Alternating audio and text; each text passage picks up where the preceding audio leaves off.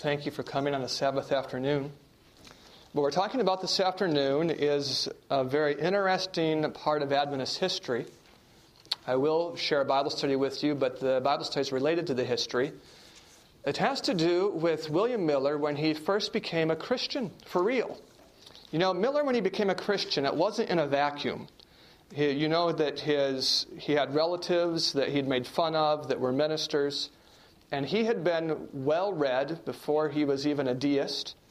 Miller had read Isaac Newton. How many of you are aware that Isaac Newton wrote as much on prophecy as he did on... And most of you, Isaac Newton loved prophecy. And he systemized prophecy. That is, for Isaac Newton, prophecy wasn't something that you sort of, if it could go one or two ways, you guess at it. He thought there was system and science to it, and he wrote some fascinating material. Isaac Newton... Among the things he understood, one of them was the day-for-year principle. That was not an idea invented by the Millerites. It had been used for a long period before them. If you've ever seen that large series, The Prophetic Faith of Our Fathers by Leroy Froome, it just documents case after case of people who used the day-for-year principle prior to the Millerites. Why am I telling you that? Because once Miller decided to study the Bible and find answers to his own deistical questions and those of others, he began at Genesis. Maybe some of you know this story, that he began at Genesis and began going through the Bible, reading every verse, and this was his aim.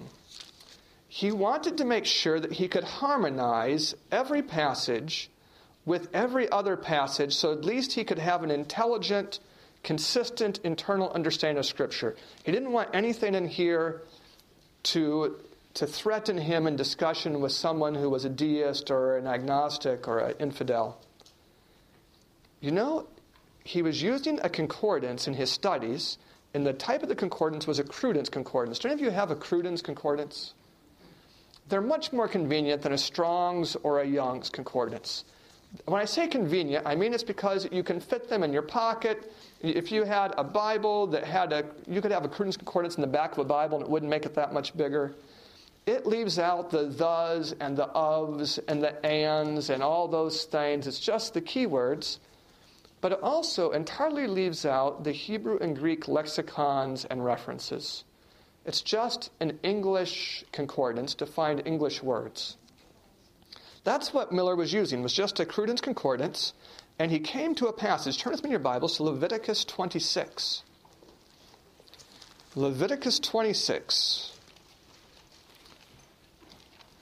Leviticus 26 has an incredible, beautiful promise at the beginning of it, but we're not going to read the promise. We're going to start in verse 14.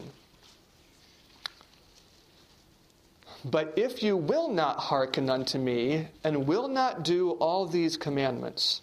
Can you guess what the condition is of receiving the beautiful promises before this? Wouldn't it be? It'd be hearkening and doing. That's what it would be. Verse 15, if you shall despise my statutes, or if your soul abhor my judgments.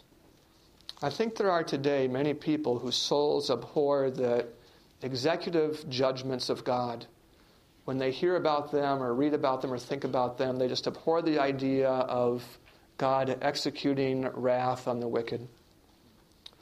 If your soul abhor my judgments, so that you will not do all my commandments, but that you break my covenant, I also will do this unto you. I will even appoint over you terror, consumption, the burning ague, and you that shall consume the eyes and cause sorrow of heart.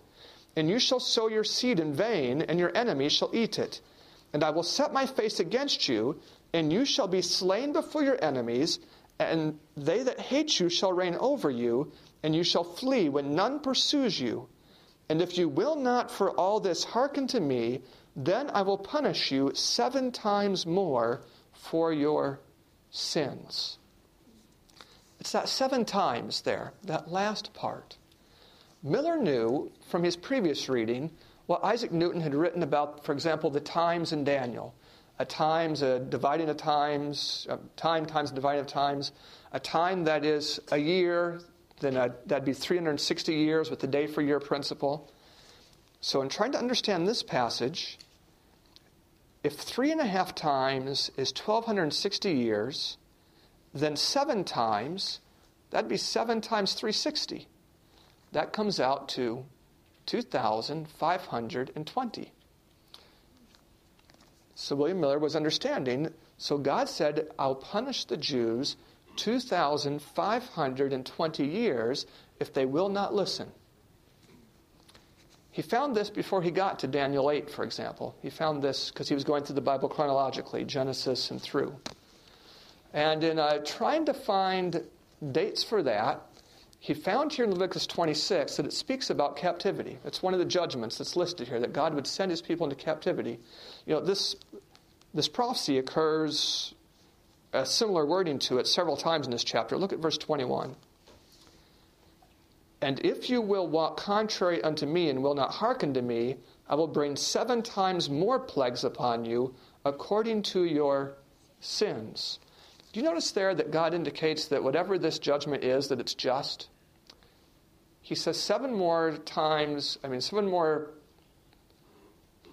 plagues according to your sins. There's a ratio there, or there's an equality.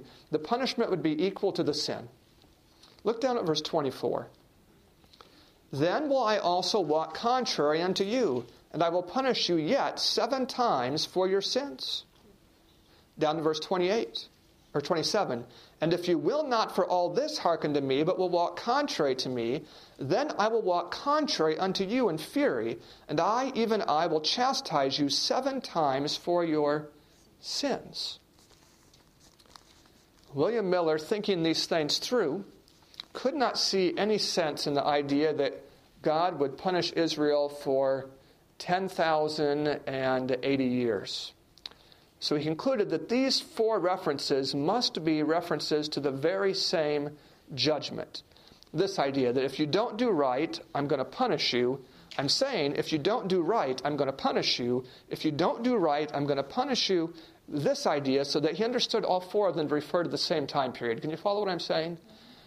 And he began looking for the fulfillment of it in connection with when God's people went into captivity. Maybe we should come back to that, but I think I'll just, to make this make sense to you, start here. He eventually landed on the particular captivity of Manasseh. Manasseh, you remember, was the king of the 2 tribes. The 10 tribes had gone into captivity quite some time before Manasseh.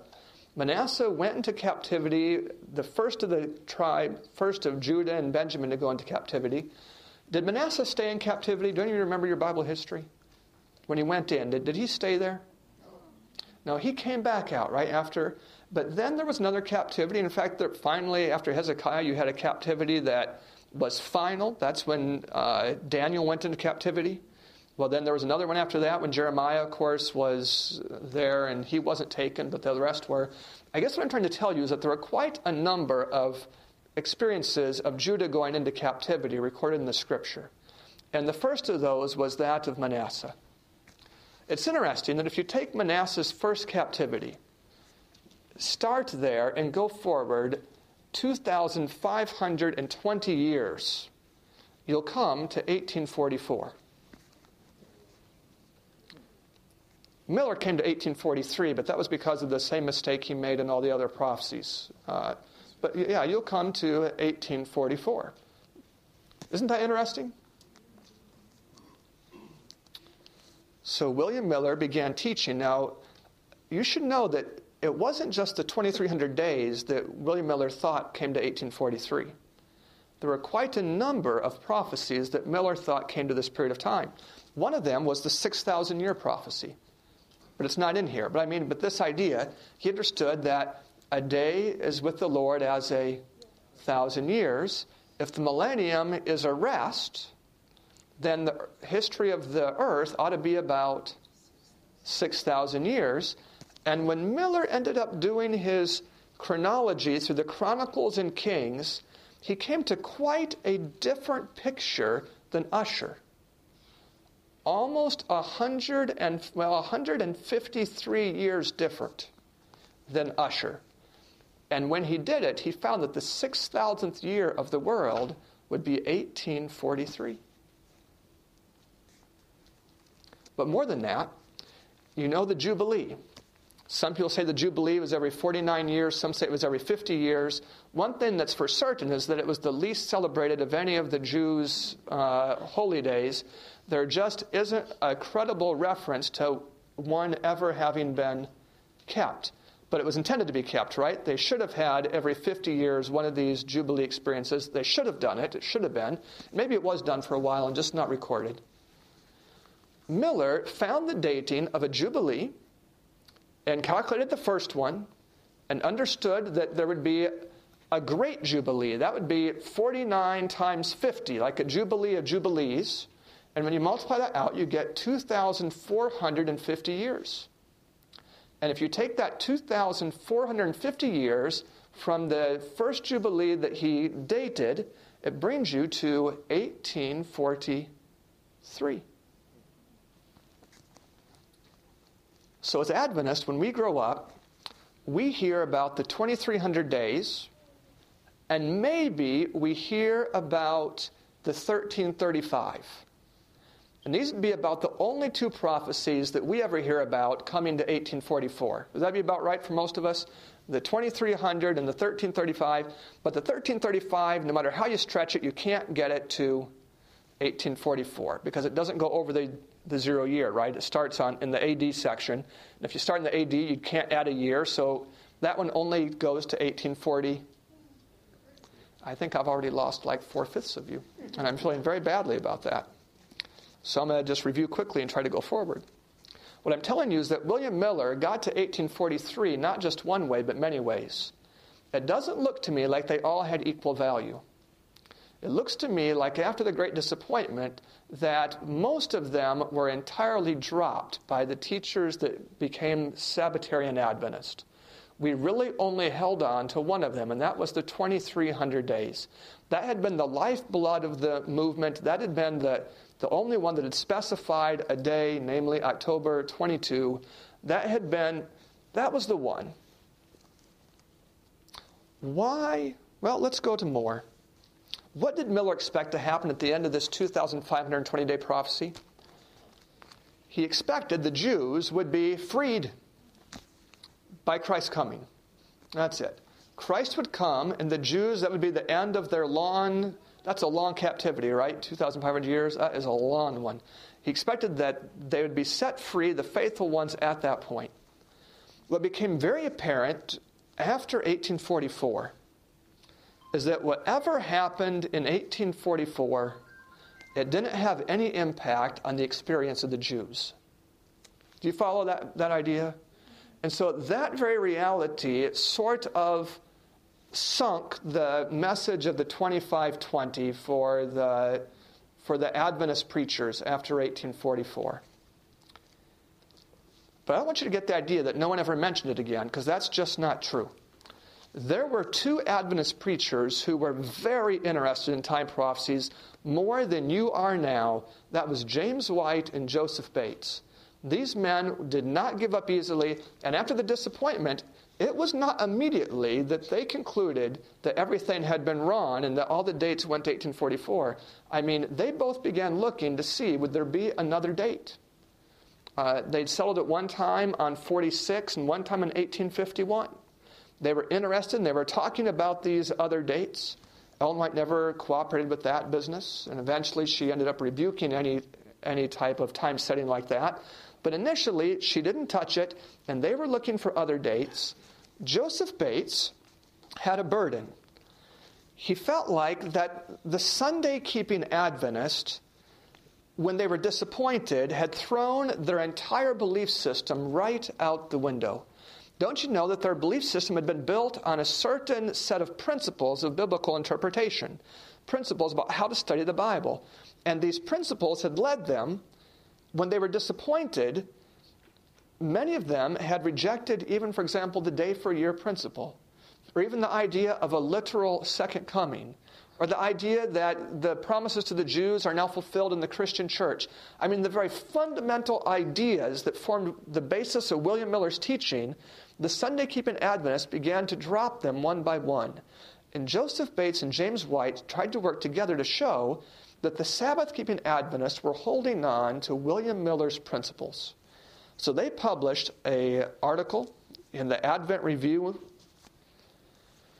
That article showed how we were taking all those same prophecies that William Miller taught and just taking the same interpretation but just moving it to 1844.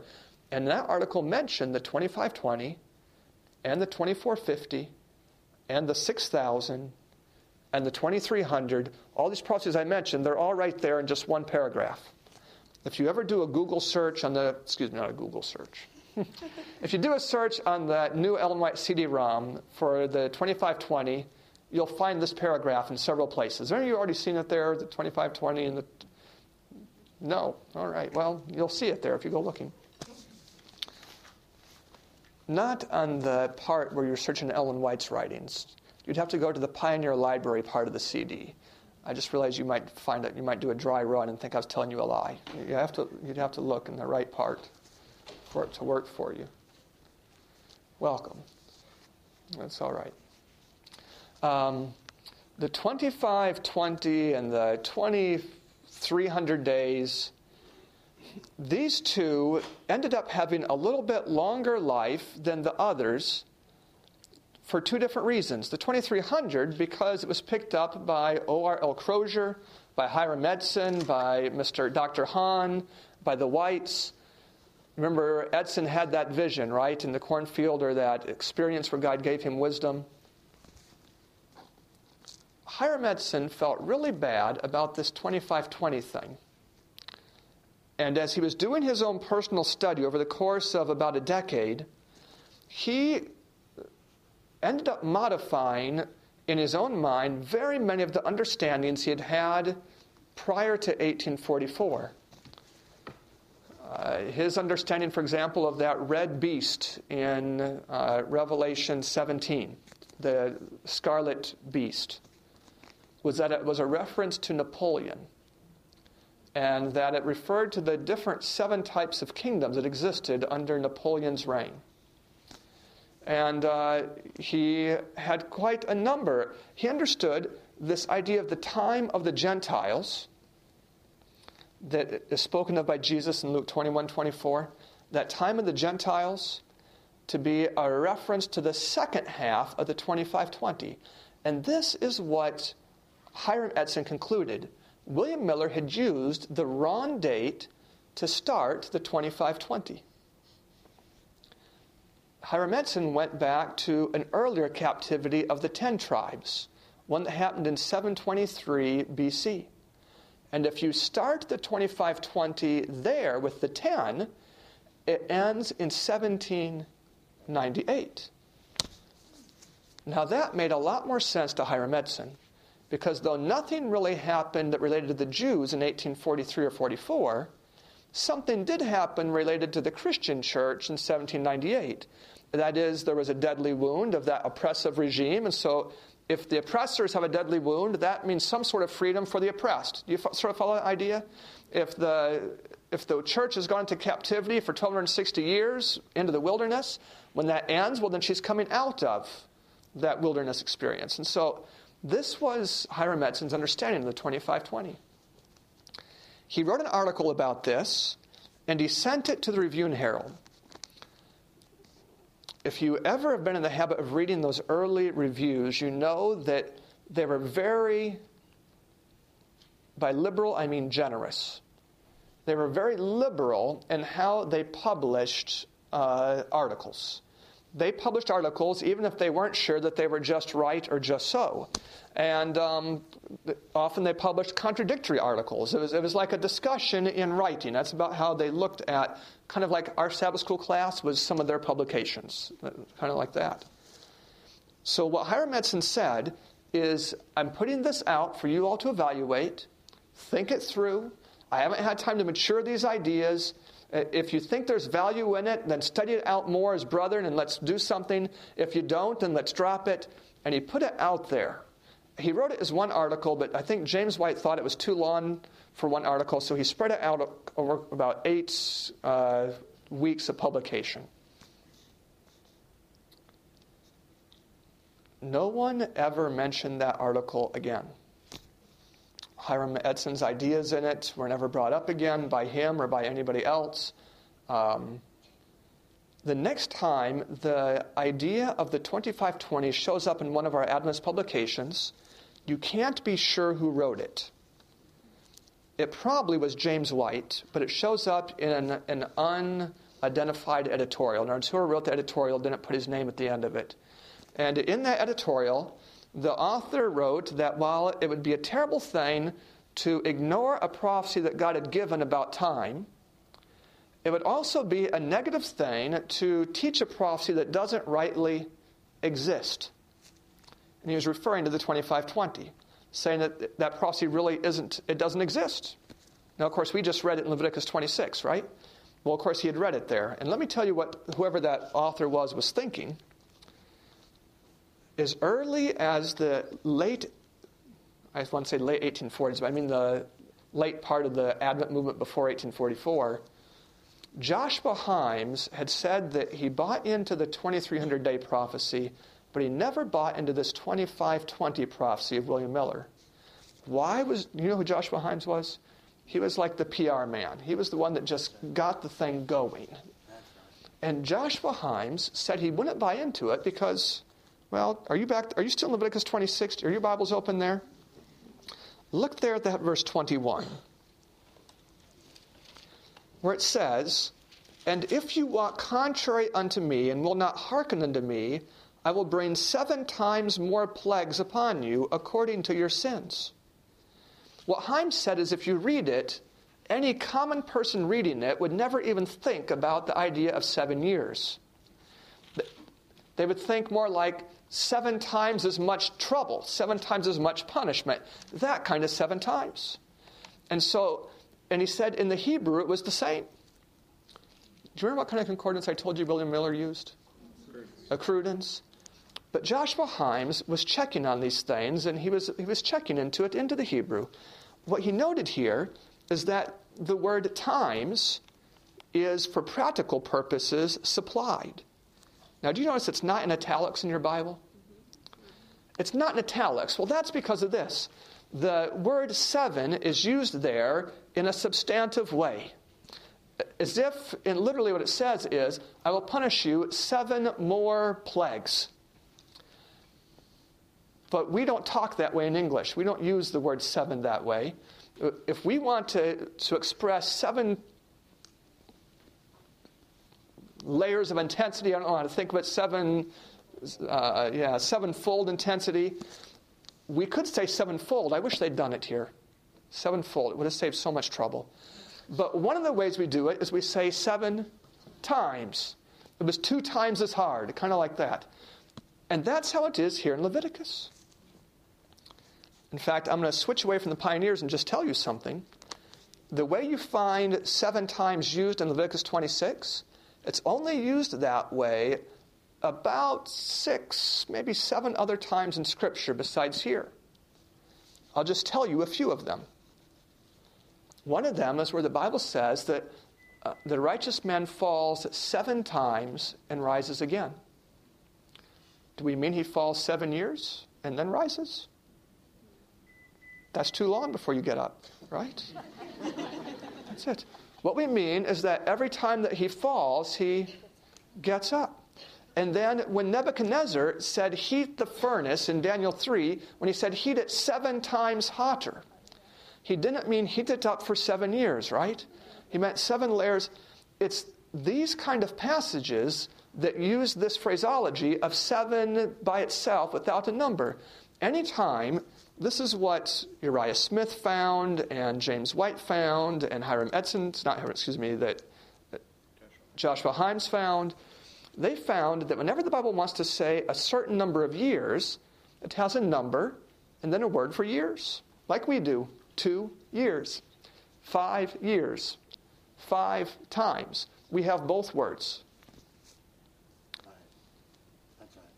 So Uriah Smith, when he wrote Daniel and Revelation, by the time he wrote Daniel and Revelation, really Sabbatarian Adventists were never mentioning this prophecy, but Sunday-keeping Adventists began to mention it again. It was part of a development that eventually would end up encouraging the development of the Jehovah's Witnesses. It was a man who was teaching that this 2520, if you recalculate it based on even in later captivity, it ends in the 1860s. And this man was teaching that Christ would come back in the 1860s based on the 2520 prophecy. That was mentioned in the Review and Herald just to refute it, to just say it's just silly. It's not even a prophecy. Uriah Smith in Daniel Revelation referred to this chapter. He said, if you think this is a time prophecy, then if you read it carefully, it's in succession. You can't take Miller's view of it. It really is 10,000 years. So Uriah Smith was the last person to address the 2520 for a long time in Adventist history.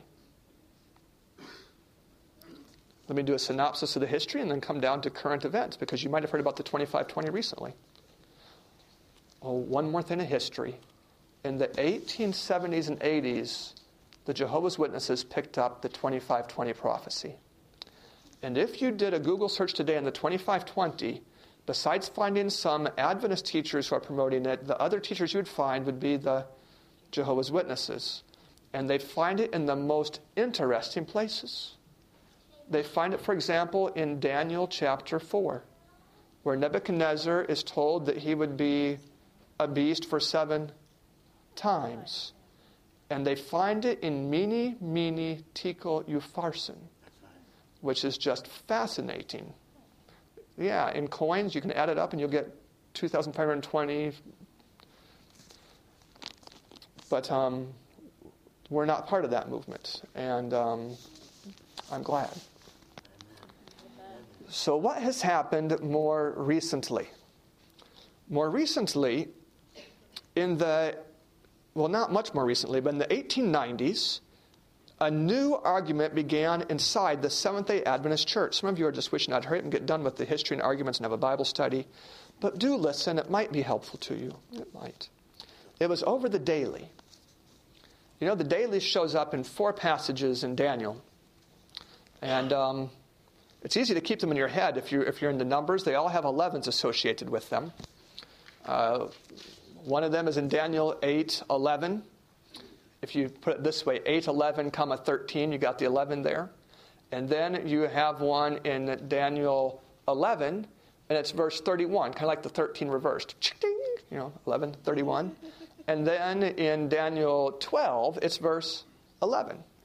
Will that make any difference to any of you in trying to remember where those are? I don't know if it will. But that's where the daily shows up in the book of Daniel, is those places. William Miller, when he studied the daily, he concluded that it represented paganism. Quite a few Seventh-day Adventist expositors afterwards began to criticize William Miller's view of this.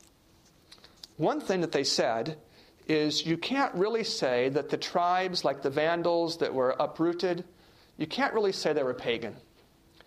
If you say they were pagan, you better say the papacy's pagan, because they just had a slightly different variety of silly ideas about the gospel.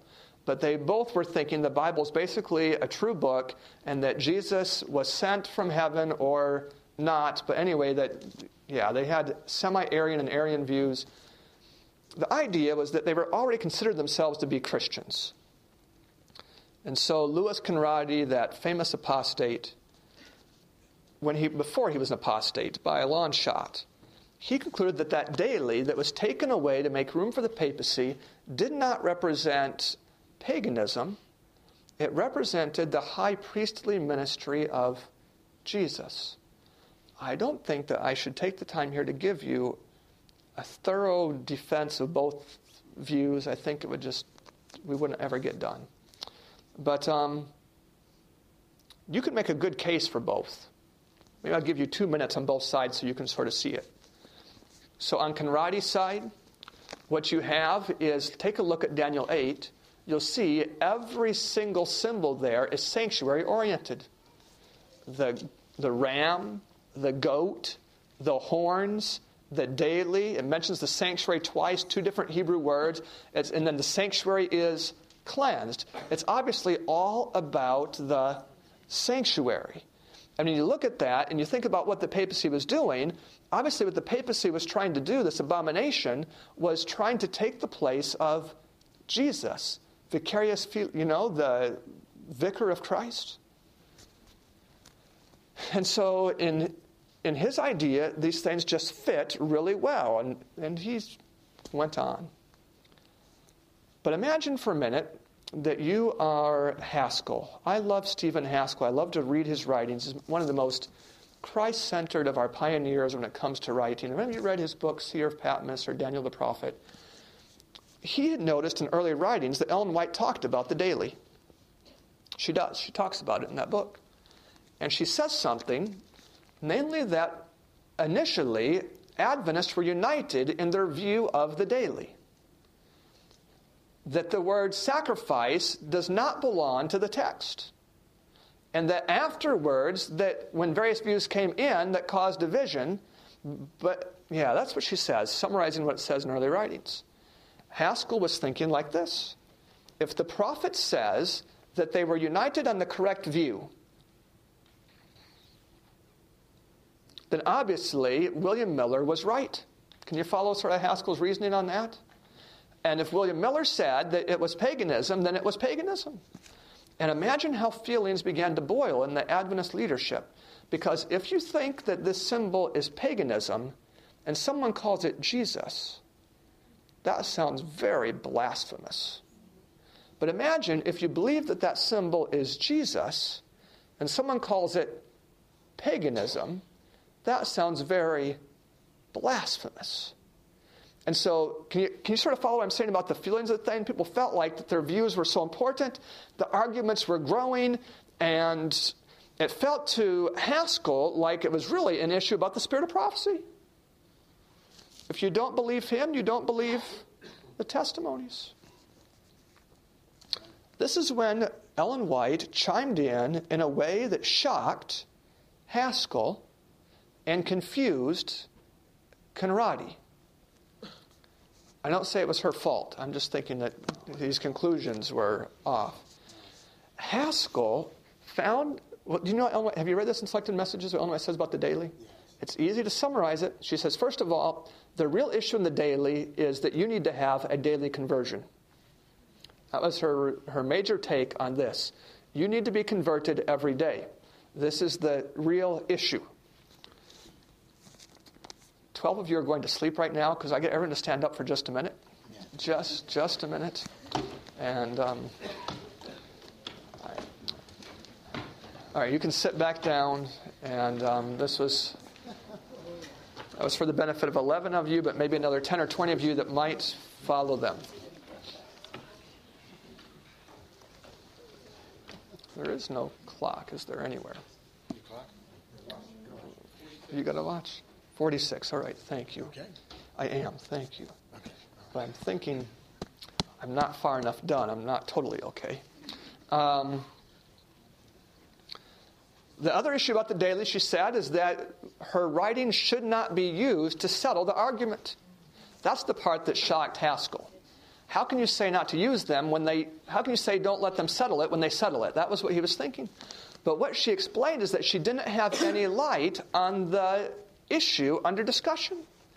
What she was communicating is that she'd been shown that the word sacrifice was supplied.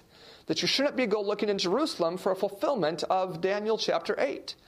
That was the confusion that came in, was looking at a literal understanding of the Jews and the sanctuary, this kind of idea. But as far as what the daily itself means, she didn't know. But then she said a thing that made everyone feel flustered. I'm exaggerating. I don't know how they felt. It just looks like it in history. And that is, she said, this is not a vital issue. It's not vital. How interesting. It's in Daniel 8 and Daniel 11 and Daniel 12, but it's not vital. I'm going to tell you what I think about that and then go forward. We have 3 angels' messages to take to the world. What's very clear is that the daily was taken away to make room for the papacy. Whatever the daily is, what's clear is that it was taken away to make room for the papacy, and that Babylon is fallen, and that the judgment has set, and that the mark of the beast is something to avoid, we have these three messages to go to the world, and the world is going to be tested over the issue of the Sabbath, over the seal of God. We have a message for this time. It's about Christ and his righteousness. We have a message about the sanctuary, about the judgment there. We do. And you can preach it with gusto and power without ever making reference to the daily. Therefore, the daily is not a vital issue. Even if they were both wrong. Yeah, that's the idea. She said at that point, when there was a lot of argument on it, that silence was eloquence. Now, I don't think that today you would have to be silent about it. In fact, can I tell you what I think about the daily? Yes. It should be okay, since I already told you I don't think it's a vital issue, right? I already told you that. Do you remember what it says in Daniel 7? When the angel is explaining the prophecy, he refers to that fourth beast that was diverse from all the rest. Diverse, that means different. And then 2 verses later, it might be verse 26, something like that, it talks about the little horn, and it says that horn was diverse from the rest. That is, it was different. In fact, it was the little horn that made the fourth beast different from the rest. That is, what was diverse about the fourth beast? That was the little horn. And what was the little horn? It was diverse. Diverse is the opposite of the same. What it says in Daniel 8 is when the continuity is taken away.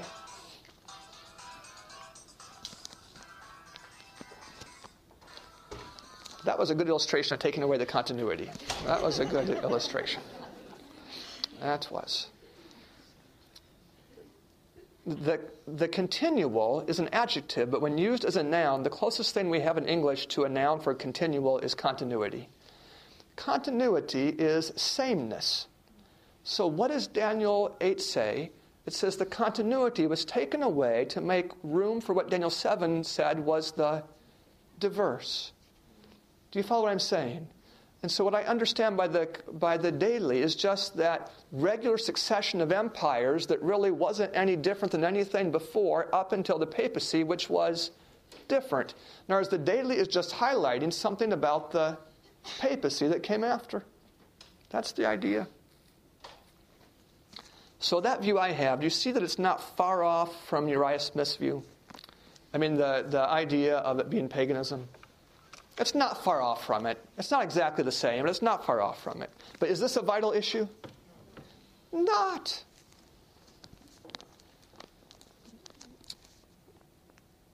What is the relevance of this to the 2520 and today? Recently, you can find on the internet quite a number of websites that indicate that this 2520 is the message for this time. Have you seen these? The message for this time is the 2520. And the logic goes something quite like this. Ellen White, though she never mentioned the 2520, I can write on marker boards. Look at this. What she said is that, that's not going to help. Is this a dry? Oh, there we go. What she said is the chart that was made by the Millerites, that 1843 chart, that it was directed by the hand of God. She says that chart was the way God wanted it, and God hid a mistake in the chart. And she says that chart, that the figures were the way God wanted them, and that they should not be altered except by inspiration. I feel a little badly that I've seen it twice this week in publications where that sentence is quoted without the last phrase, where it says the figures in the chart should not be altered. But that changes the meaning of the sentence. It doesn't say should not be altered. It says should not be altered except by inspiration. And the Bible is inspiration. I mean, it really is. What Ellen White was saying is that it's not by studying the chronology, the history of ancient civilizations, that you're going to change these figures and these dates. You're not going to be changing 457 to 459 or 452. It's not chronology that's going to change anything. Nothing should be changed except by Bible study. Anyway, this is what she said about the chart. And this chart absolutely has, up in this corner, it has the 25-20 described there. Later, Ellen White told us as Adventists that we should republish the chart, but we should adjust it some to 1844, not to 1843. And really, we basically reproduced the chart. When we reproduced the chart, we still had on it the 25-20. And so the logic going like this is, since Ellen White recommended the chart and said it was the way God wanted it, therefore the 25-20 is true.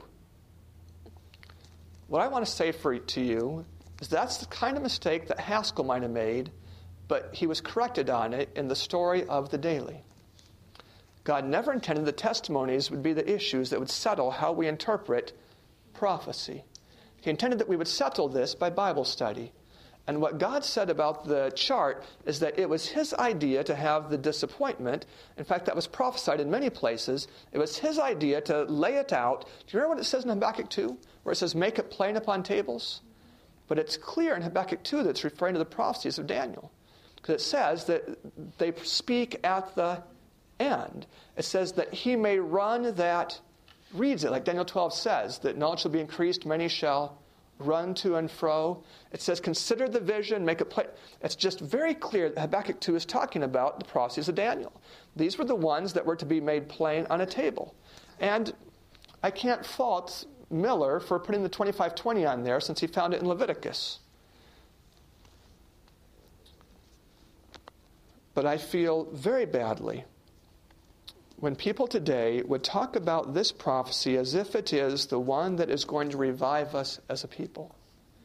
When if there's anything that's been mentioned in Ellen White's writings, she's explained what it is that will revive us as a people. Yes, it is the study of Daniel and Revelation. Particularly, it's a study of the third angel's message. Particularly, it's a study about Christ and his righteousness. It is the message that brings these things together. Have you ever noted in Daniel 11 something that William Miller didn't really see? He couldn't really understand it? That the papacy fights against the covenant? 3 times in Daniel 11, the papacy has anger against those who are teaching the covenant. The papacy joins those that forsake the covenant. We know what this covenant is. It's the issue of the seal of God. It's the issue of the Ten Commandments being written in the heart. As we study these books, down Revelation, there's going to be a revival of primitive godliness. Yes, there will be. But it will be based on things that are solid and that our enemies cannot gainsay, not in a court of law, not before the people who are most studious. It's not in the 25-20. Something that even our own studious people realized that we had better leave that behind and realize that it was an innocent mistake that was made by our brethren when they were learning so many things. I'm going to review these thoughts and be done with it. The daily, we better not say it's unimportant because it's in the Bible, and that would be arrogant for people. But we can say it's not a vital question. That if someone makes it vital, they're making a mistake. But if the daily that shows up in Daniel 8, 11, and 12 is not vital, what is the 25-20? A prophecy that doesn't even exist. We want to be sure not to make new tests, because if we make new tests, we'll be distracted from the real ones. And if we're distracted from the real ones, then the devil has won the very game that he's playing. Yeah. I'll close with a URL. I think everyone in Loma Linda knows what that means. You want to go to BibleDoc.org and look for a study on the 25-20. Here's what that will do for you. It will give you references for everything that I've said, plus a study on Leviticus 26, all the pioneer quotes and the Ellen White statements about the daily. It's all there put together, and then I'll feel like that I don't feel bad about not giving you any notes. Then more than that, you'll want to study about the other angel of Revelation 18 and know really what's the message for this time, because God wants us to share it. Let's bow our heads for a prayer. Our Father in heaven, I ask that you would spare us from distractions. but also spare us from apathy. As some here may be confused and believing things that are wrong, I suppose that there are many more here that are doing very little to promote your message. And I pray that you'd save us all from that very mistake that would threaten us, that you'd give us a zeal that's according to knowledge, that you'd open up by your Spirit our minds to what's true and important. And I ask in the name of Jesus. Amen.